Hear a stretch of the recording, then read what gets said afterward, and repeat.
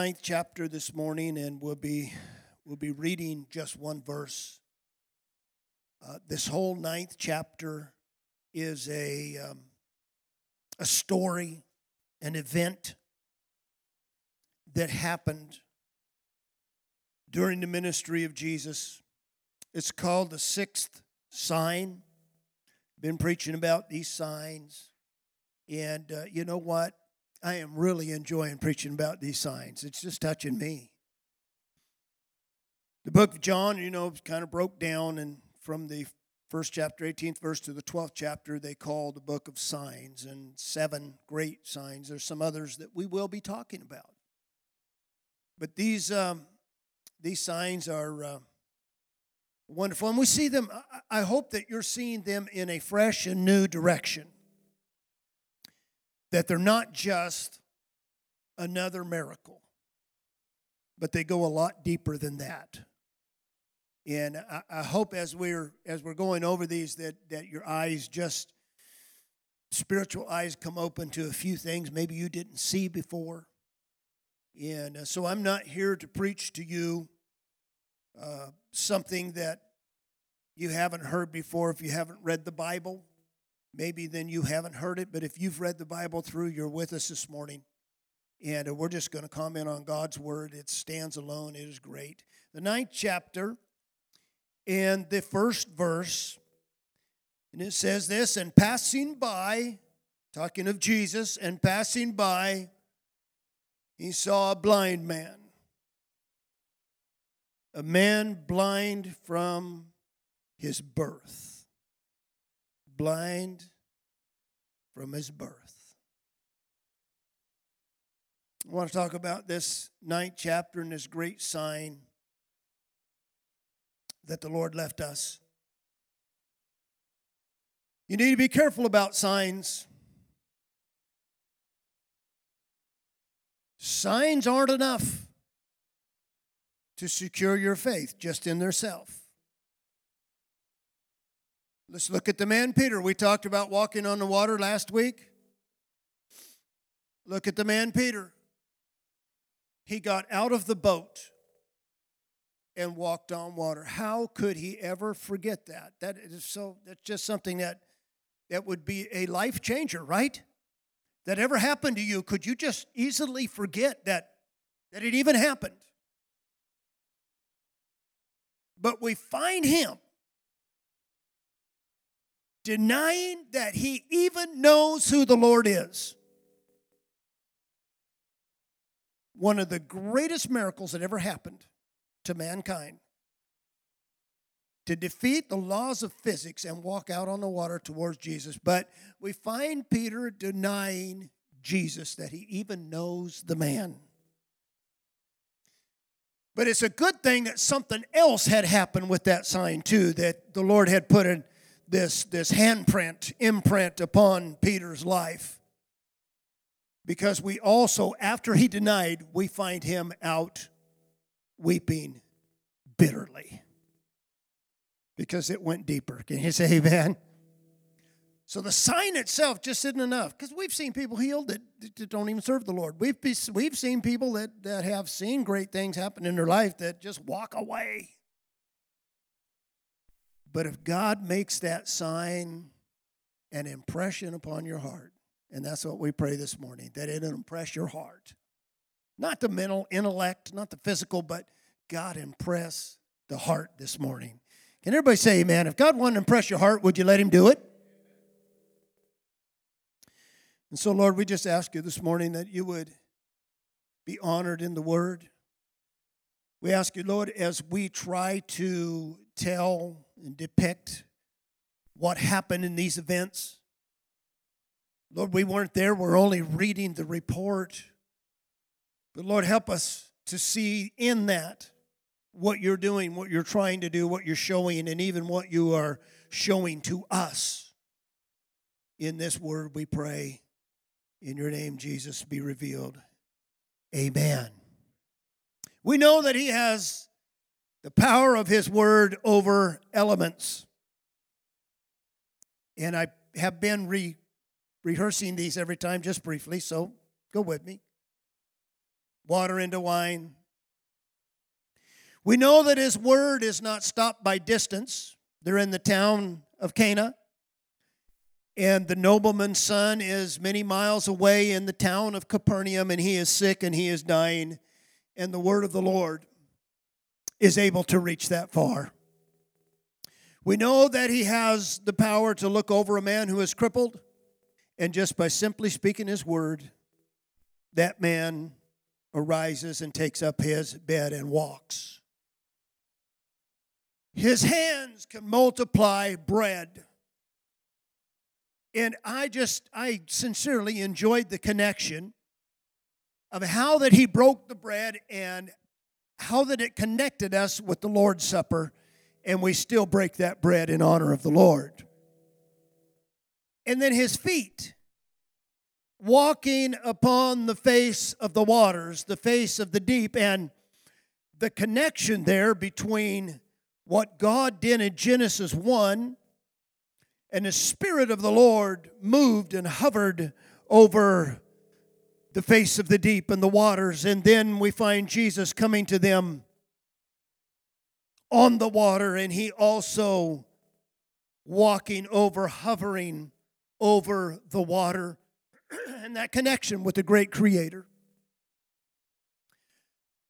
It becomes evident to me more and more as I study, and hopefully to you it becomes evident as you see the Word of God, that Jesus, really, that Jesus is the center of the whole picture.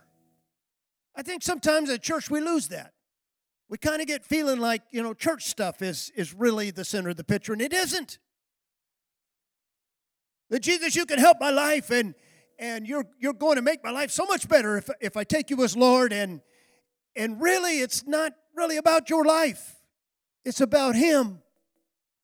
And all things circle around Him.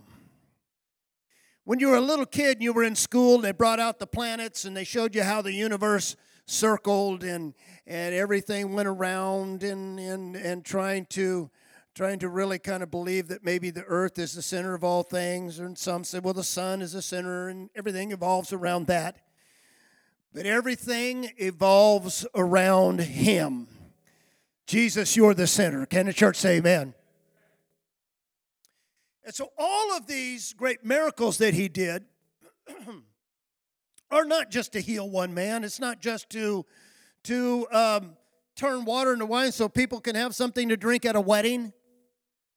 That's not His intent. But it all goes to the point of drawing out and proving and bearing out that He is I am. And so if we look at the statement, and I'm not going to read this whole chapter, but if we look at the statement in verse 32 of the 9th chapter, it says, from the ages, it was not heard of that anyone opened the eyes of the one having been born blind. Now think about that. There was a lot of prophets. There was Moses and the prophets.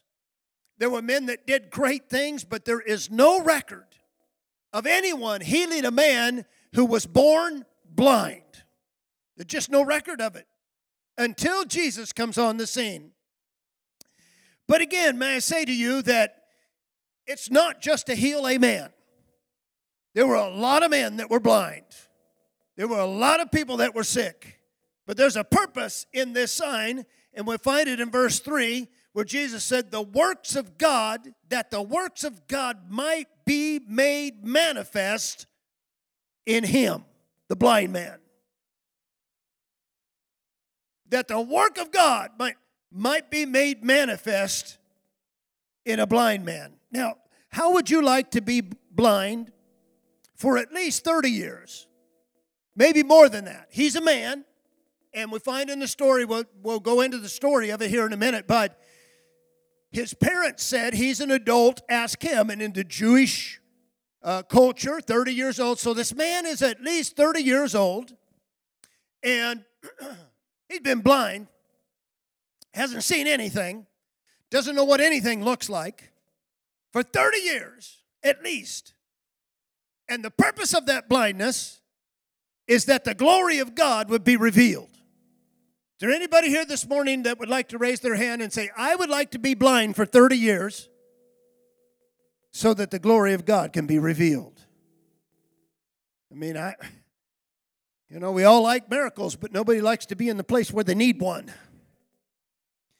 And this man's been blind his whole life, but he's going to be used. And I have to think that later on, that this man became a part of the early church. And knowing then that he was used by the Lord for certain reasons. Knowing then that somehow that his life counted. Does everybody want your life to count? I want my life to count for something, amen? I don't want to just live and get it over with and die. That's God's got a purpose for each one of us. He's got a plan. Well, for this man, there was a plan for this man. Even though he's blind all these years, I believe later on he realized who and how and his life plugged into the culture of the early church. And he became, I believe, one of the great members of the early church. Now, this sixth sign is going to be left on this man, and it will show again one more time that Jesus is Lord and God. Amen. Amen. I believe that's what it's about. If I could stand up here and tell you one thing this morning, it wouldn't be a bunch of rules to live by. It wouldn't be to try and persuade people to do right things and good things and nice things to others. I would be here to try and tell you that Jesus is Lord. Jesus is Lord. That is the answer. Jesus is Lord of lives. Can the church say amen? And so I want to start this. Jesus comes out of the temple. He's been in the temple in chapter 8, verse, I won't go to the verse right yet, but in the 8th chapter of John. And during this whole chapter, he's had this conversation, this discourse with the Jews. And now he is leaving out of there. It got very heated. In fact, to the point that they were ready to kill him. That's how heated it got. I don't know if you've ever been in a conversation that you wanted to choke somebody out. I've been in some that I thought, well, this isn't going anywhere but bad. And this is what happened. The Jews are going, they're fighting with him, arguing with him, and all he's doing is just laying it out right and perfect, and they are just arguing, and it heats and heats and heats to the point that they pick up stones and they're ready to kill him, and he escapes and passes through the midst of them and goes outside of the temple. And now I like this, how this is framed here, because the first verse says, and passing along, he saw a man that had been blind from his birth. Now this is great, because this whole thing is set up. This whole thing is used for the glory of God. And so as he passes through the midst of trouble, gets outside of the temple here somewhere, but he's still close, and sees this man who's a beggar, who's been laying here begging from people. It's the only way that he can survive is the goodwill of other people. And so he's begging, he's calling out for help, and Jesus sees this man. He's been blind all of his life. And now the disciples have an interesting question. I don't know if you've ever thought about this, but the disciples say to him, Lord, who has sinned that this man is blind? Was it him? Or was it his parents? That question to me seems to be kind of odd. Doesn't it to you? Because in our Christian culture, we don't think that way. But see, in Judaism, there was some Eastern mystic religion beliefs that found its way into Judaism.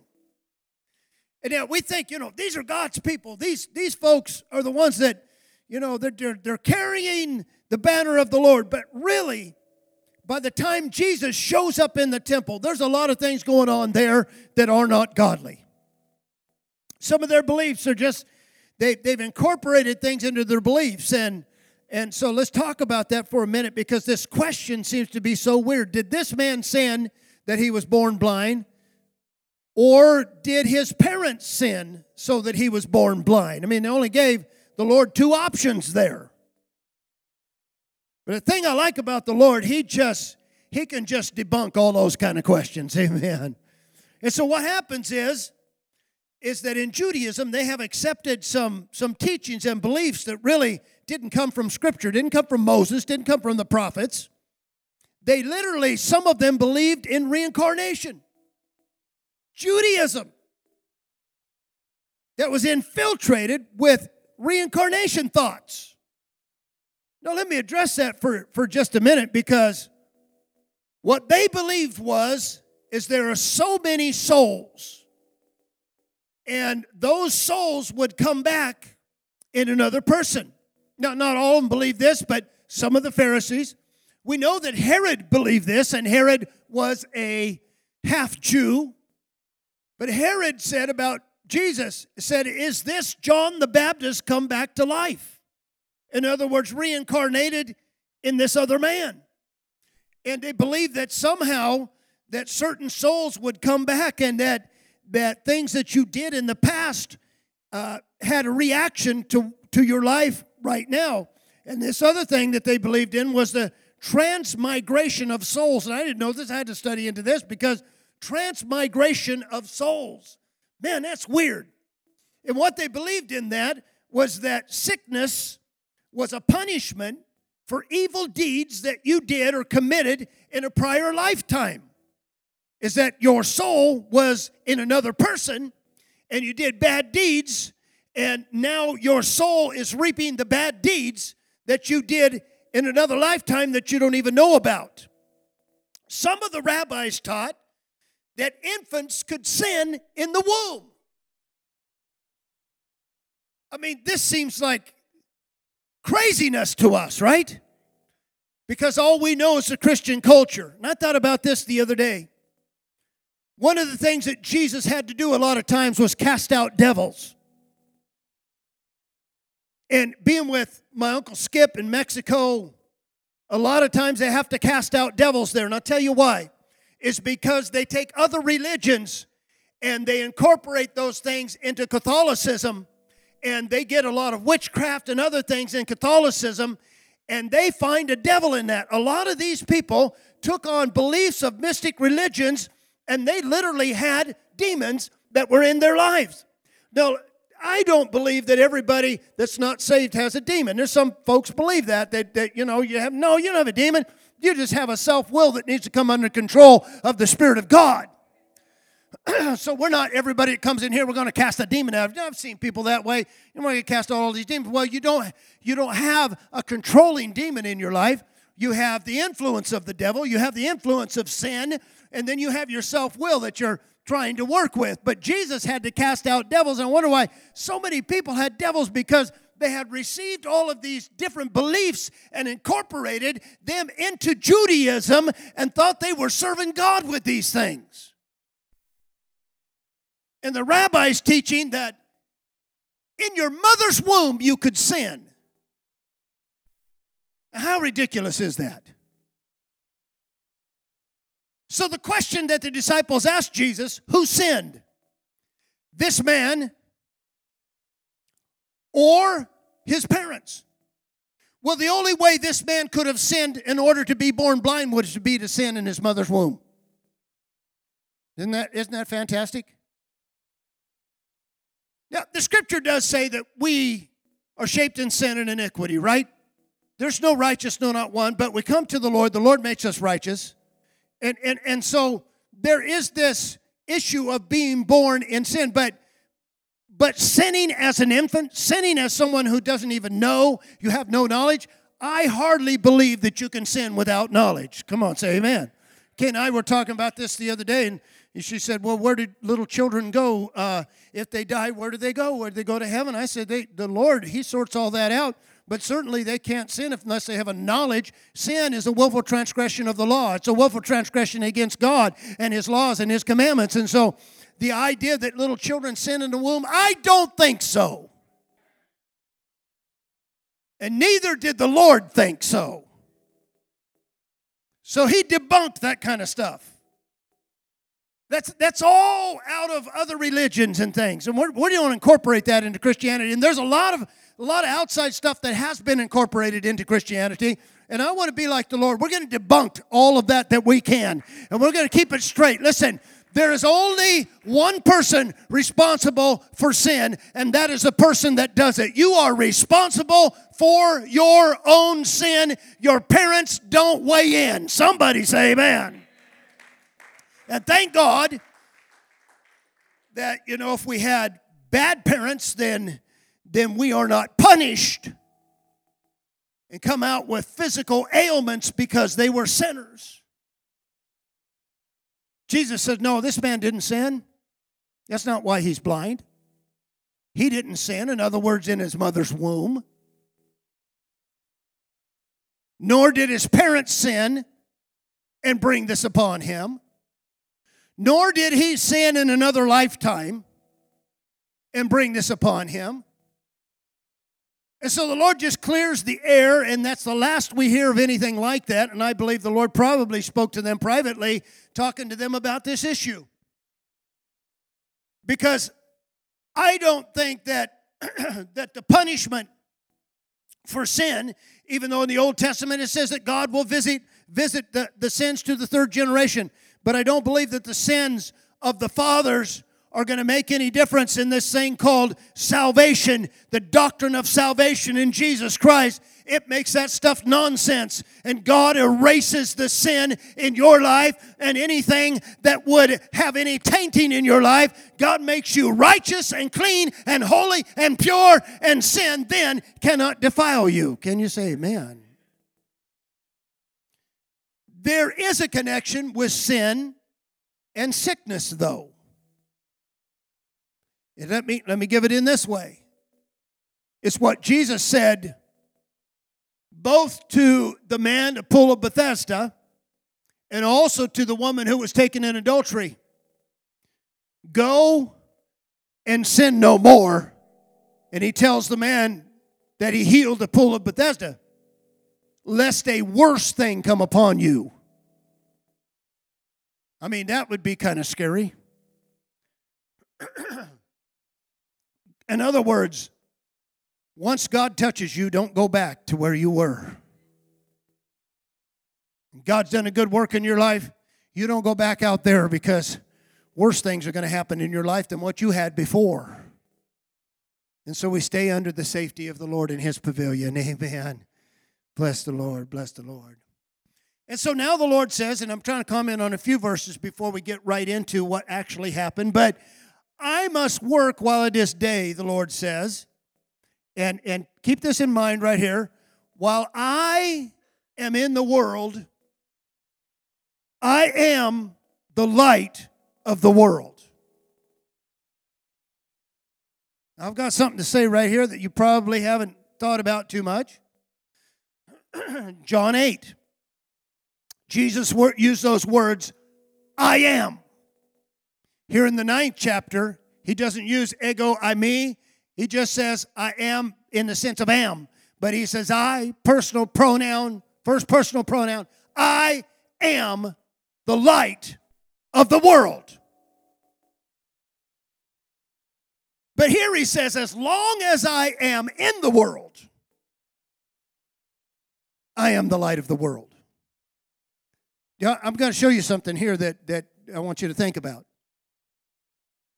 If he's saying, as long as I'm in the world, I'm the light of the world, then when he's gone, what happens?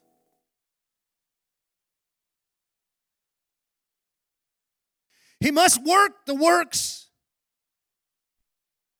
of the one sending him. He must finish those works and work those works while it is day. The night comes when no man can work. He must make manifest, make visible the true identity of who he is while he is in the world. So that we have record. Listen, I'm not just preaching Jesus because I think he's a good guy. I'm not just preaching Jesus because history said there was a man named Jesus. and there was a Pontius Pilate, and history shows that they did crucify this man named Jesus. That's not why I'm preaching Jesus.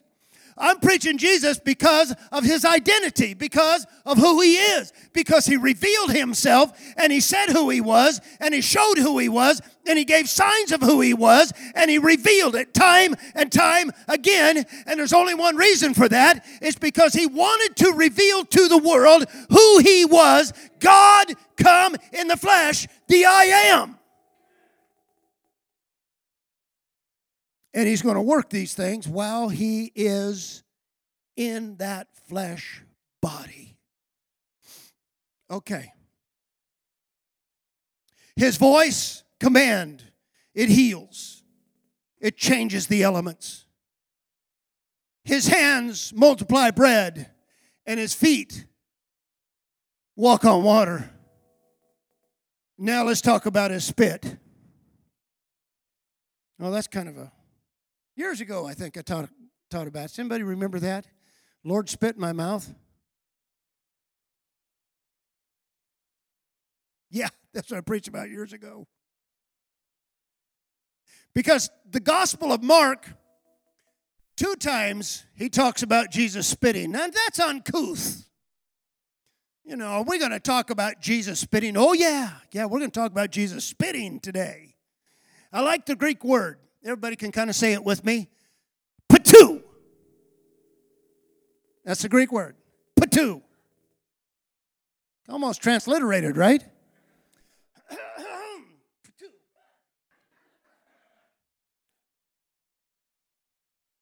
It wasn't nice and clean and sweet and pretty. He spit on the ground. All right. And then he's going to make mud out of the spittle and put it on, and it uses the word anoint.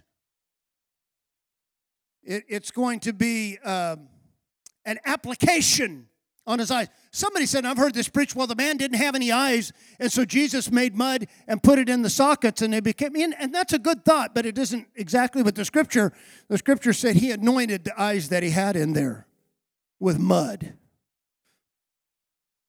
This is pretty cool. Now, if I put myself in the place of this man, and I've been blind for a long time, don't know anything, and then all of a sudden, there's somebody that is wiping mud in my eyes. He doesn't know who he is. You know, he's hearing this thing go on, and he's experiencing it, but he doesn't, he's just like blind. He doesn't know. And here Jesus is. Take this mud, spits on the ground, makes out of the spittle, makes a mud mess in his fingers, and rubs it in the guy's eyes. What is so interesting to me is what happens next. And here you're going to have to catch a thing because I want you to see the importance. And this is a parallel. This is a parallel, okay? Go wash yourself in the pool of Siloam. Can you see this blind man now? How in the world is he going to know where the pool of Siloam is, for one thing? If he could see, he sure can't now. He has mud in his eye. Uncomfortable situation for him all the way around. I don't know if he had a white stick. I don't know if they did that in that day. But man, he's trying to find the pool of Siloam. I believe that he has heard that the one that anointed him is a healer. And like blind Bartimaeus, remember Bartimaeus? Jesus, thou son of David, have mercy on me, because he had heard that Jesus was a healer. And this man had heard something, or he'd have just wiped the stuff off and kept on begging. But he's heard this Jesus, and so he is now going to make his way, and the pool of Siloam is close to the temple. The pool of Siloam is there for ritual purposes. They go and wash there, and they clean themselves there, because if they're going to go into the temple and they're going to give sacrifice or do any duties, then they literally baptize themselves And the pool of Siloam is right there by the temple, and so it's easy for them. And they walk down the steps and they and ritually clean themselves, and then they go on to do the thing in the temple. And here's this blind man coming, and he's knocking people over. And I don't know if you've ever been around blind people.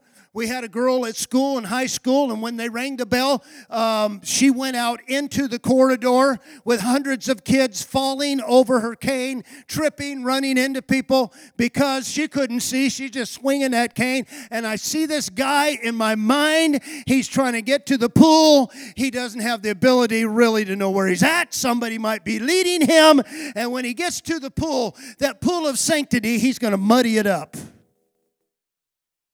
They're down there trying to get all cleaned up and purified to go into the temple, and here's this guy, and he's going to get the waters all muddied up.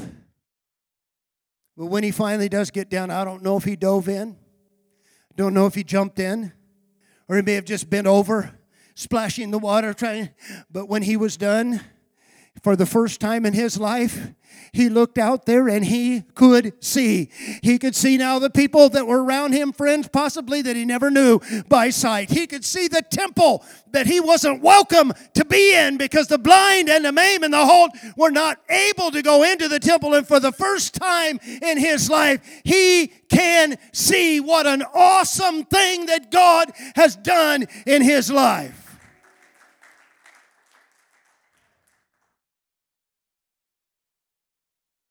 The people around him now, as you go through the chapter, the people around him now are saying, is this not the man that sat here all those years begging? And some said, well, it looks like him. But what's he doing seeing? And don't you think that he was not just seeing? He was seeing. Woo! Jumping and making a scene. The man that was healed that couldn't go into the temple of Peter and John at the gate, beautiful. Once strength came into his ankles, where did he go? Right in the temple, shouting and praising and leaping. And this is where this man went. Because the neighbors around him, the friends around him, they said, what happened to you? And he begins to tell the story. But let me talk about this pool Siloam just a little bit more. The word and the writer here makes sure that we know what Siloam means. The Hebrew word was just a little different. It was shelach. But the Greek rendering, Siloam, it comes from, and I love this, it comes from the word apostello. To be sent. And so the writer says the interpretation of Siloam is sent. Well, that's not quite good enough. In its interpretation, that's exactly what it means. But we have to go back to the root word, apostello. It's the word that we get apostles from. Now, I'm going to show you what Jesus did, and you can take it or leave it, and like it or don't like it. But Jesus said, I'm the light of the world as long as I'm here. But when I'm gone, you are the light of the world. And let me tell you what's going to happen. In order to see, you're going to need to get down to where the apostles are preaching Jesus Christ, because that's where your blinders are going to come off of your eyes. And Jesus commissions his men, take the blinders off the people. And the message is this, go to the pool of Siloam. Don't go wash there. Go wash at the feet of the apostles, because the apostles are the ones that are preaching Jesus Christ to the world. And Jesus Christ is the light of the world. And they're going to lead you to the light of the world. And so if you have on your eyes spiritual blindness and you cannot see, don't try and figure it out yourself. Get over there where somebody's anointed by God to wash the eyes of the people so that they can see Jesus Christ plainly. Can you say amen? Isn't that beautiful? Isn't that a great rendering? Thank the Lord.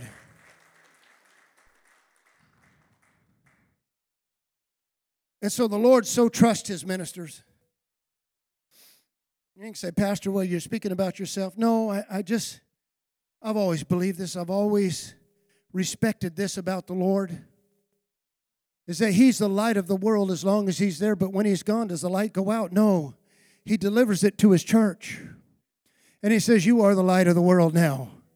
And what's going on in the church is the light of the world. And if somebody's going to get cleansed and their eyes be cleaned and opened so they can see Jesus, it's going to be because there are preachers that are preaching the Word of God, the deliverance of the gospel of salvation. Can you say amen? If nobody preaches salvation, nobody's going to get salvation, really. It's going to be a miracle. If anybody, how can you receive unless you have heard? And how can you hear unless there be a preacher? So God commits it to those men to become that pool of Siloam and wash people's eyes. You're sent to do it. You out in the congregation this morning, not just pastors and teachers and elders, we are sent by the Lord to wash the eyes of the blind, those that can't see, those who don't know Jesus, that the God of this world has hindered them, blinded their eyes from seeing the truth. You and I become that light. Can you say amen? His holy men, his holy church, they are those who defend the gospel, those who maintain the doctrines of our faith, those who contend for the faith that was once delivered to the saints. And I believe with all my heart that this church is in the process of doing that. It is important that we keep the doctrines of Christ in place. It is important that we worship according to the Word of God and that we model this church after what we've seen God ordain in the past. Not what we want, not what comes down from the big church, not what comes down through religion, but modeled after what the Lord has set up. I will build my church because where His church is, His preachers will center Jesus Christ as the headpiece of everything that happens in that church.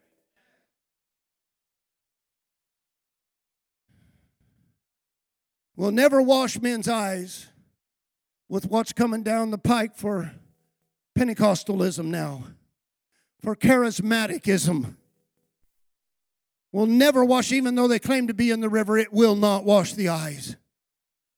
There's only one thing going to wash the eyes, and that is the preaching of Jesus Christ. The preaching of His Word. Amen. And so this blind man's story, let's pick it back up. The blind man's story. It was a Sabbath. Don't you love that? I just love it that Jesus does this to them. He's tormenting them. Can't you just heal on another day? Yeah, I can, but I'm going to do it on a Sabbath. But our law says you can't heal on a Sabbath day. You see, there's some more of that stuff. They got all kinds of stuff in Judaism that doesn't have anything to do with God. So no wonder the Lord said, no, I'm going to heal this guy, but it's only the 6th day of the week. Let's wait a day. We're going to heal him on the Sabbath. Because He's going to show that in one place He said, I want you to know that the Son of Man is Lord of the Sabbath also. Hallelujah for the Lord's Day. Can you say amen? Something special about the Lord's house and the Lord's day, and I love it. Now, this man, he's healed, he's seen for the first time, and now they gather him, take him to the Pharisees, and the Pharisees begin to question him, how did you get healed? He says, well, he said, a man anointed my eyes with mud, and he said, go wash in the pool of Siloam, and when I washed, I am healed. You know, that's really simple. They can't? No, that can't be it. Who is this man? He said, well, I don't know it. You know, his name is Jesus, but I don't know anything other than that. And they say, oh, no, this is not a man of God. He healed on the Sabbath. He can't be of God. And a man says, well, I'll tell you what, I don't know about all that, but he must have something. He healed me. They call the man's parents in. Like the guy's not smart enough. He's only 30-something. And so all you people that are still in your 30s, we're going to have to talk to mom and dad. Call mom and dad in, and mom and dad said, well, listen, here's the deal. We know that this is our son, and we know that he was born blind. But anything beyond that, you're going to have to get it from him. And they said that because they feared the Jews. The Jews had already said, if you claim Christ, or Jesus as Christ, we're kicking you out of the temple. They didn't want to be kicked out of the temple, but the blind man, he doesn't care. They bring him back in the second time and said, we ask you, how did you receive your sight? And I love his answer. He says, really? I told you last time and you wouldn't listen to me. Is it because you want to be his disciple? Oh, boy. I mean, this guy he's tuning in to where the Lord's at. You want to be his disciple? Is that why you're asking me again? He said, okay, I'll tell you again. He said, the man put mud in my eyes and go wash in Siloam, and I am healed. And they said, that's impossible because this man is a sinner. He does these things on the Sabbath. And then this ex-blind man says a line that we have used in Pentecostalism, and we love it. I don't know about all that. Whether he's a sinner or not, I don't know, he says. But I do know this. Once I was blind, but now I see. And that fact cannot be disturbed. That's in my mind, my heart. Doesn't matter what you tell me. I know I was blind, and I know that now I see. And what did they do? They kicked him out of the temple. Bang. And Jesus went to find him. He did the same thing with the man who was healed in the pool of Bethesda. Once they kick you out of the temple, Jesus goes to find you. And he finds this man and asks him a question. Now, in the text, in the script, depending on which ancient text that you reference, there's going to be a little bit of a difference in how this question was asked. One of them will say, Jesus asked the man, do you believe in the Son of Man? Most of the texts say that. And then the received text says this way, do you believe in the Son of God? Now, I had to put this man back in my mind of, he's never been to church. He's never sat under the teaching. He only knows what people have told him. Maybe his mom and dad have read to him out of the Scripture. But really, he doesn't know very much at all. In fact, he doesn't know much about Jesus. He doesn't know much about the Jews. He really doesn't know much of nothing. He's been blind. He's kind of been separated and out. But do you believe in the Son of Man? Let's take that one first. The Son of Man is a direct reference to the book of Daniel, where the Son of Man was the Messiah. And so it is a reference or a title for Messiah. And so Jesus could have been asking him, do you believe in the Messiah? And the man, whether he asked him, do you believe in the Son of God, or whether you believe in the Messiah, we're really all about the same. I don't think we should make a big deal over that, and they have. A lot of scholars have made a big deal over that, but to me it's the same thing. Do you believe in the Messiah? I don't know. Tell me who he is. If you can tell me who he is, I'm going to believe in him. And I love what Jesus says. Now you see him. You didn't see him before, but now you see him. You're looking at him. And the one speaking to you, the one talking to you right now, is the one who is the Messiah. And the man, he was smote in his spirit now. He said, Lord, I believe. And he fell down and began to worship him. Thank the Lord. Amen. I believe you, Jesus. And he fell down and worshiped. The Jews had told him that this man's a sinner. You need to worship God. But ultimately, that is exactly what he did. He fell down at the feet of the Lord and worshiped him. What kind of a man would take worship? Only our Lord and Savior Jesus Christ. Hallelujah. Thank you, Lord. And so, here's the sign that's left on this matter. Verse 39. Can you bring that up for me? 9th chapter, John, verse 39. We want to go there real quick. And Jesus said this. At the end of the whole matter, after the man had worshiped him and the Jews are still hanging around, and Jesus said, for judgment. And really this word judgment there means for this verdict. For this verdict. You know what a verdict is? It's a decision that the judge makes. This is the verdict. I am come into this world that they would see, might not see. Or, excuse me, they would see not, might see. And they would see, might be made blind. Wow. So the verdict is, here's the sign. The sign is not a man who got healed because he washed his eyes. And the sign is, I've set this thing up so you'll know a thing here. I came into this deal so that the blind have an opportunity to see. And now he's not talking about the flesh. Now he's talking about something that goes beyond just the flesh. Come on. It goes beyond just, my eyes can see. And I know as you get older, your eyes start to dim out on you and you start getting cataracts. And I have an injury and it kind of, years ago, and so I don't see very well out of that one eye. And I think about that, Jesus, you could heal that. And is he concerned about that? I believe he is. But there's something greater in my life than whether I can see with these eyes or not. Come on, say amen. And so I came into this thing to show a thing. And the thing is, those ones that cannot see have an opportunity to see for the first time. They couldn't see. They were blind. Their eyes were stopped. And you'll never accept Jesus Christ with blinded eyes.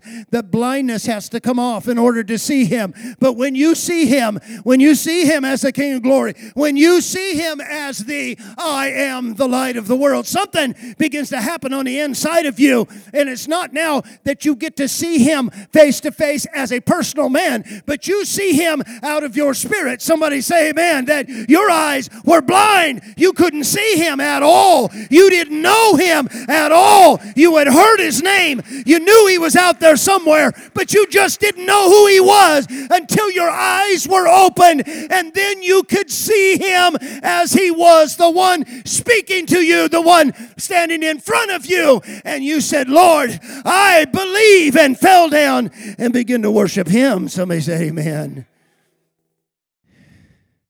And then he came for those who think they see, that they'll be smoke blind. Wow. Man, we got to beware of that, right? Say amen. About the time I get to thinking that I've got this thing figured out is about the time that the blinders come on. And the Lord says, no. You keep open eyes.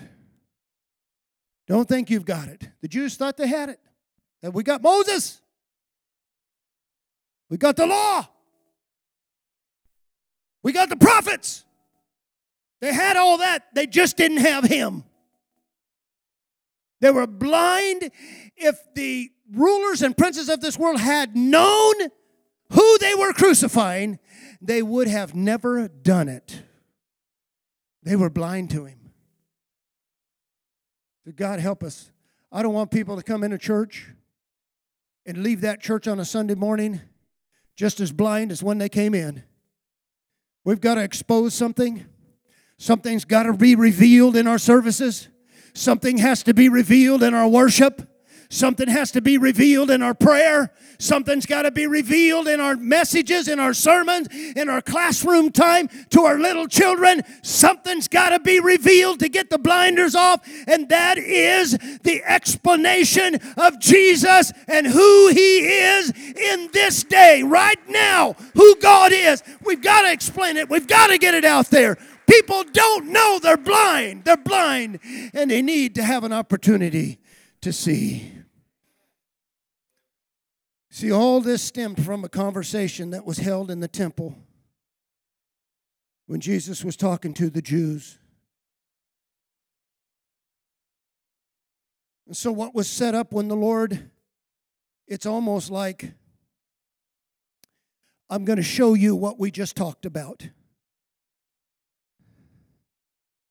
said, I want to tell you guys a thing. You want to talk about your father Abraham? Let me tell you a thing. Abraham rejoiced to see my day.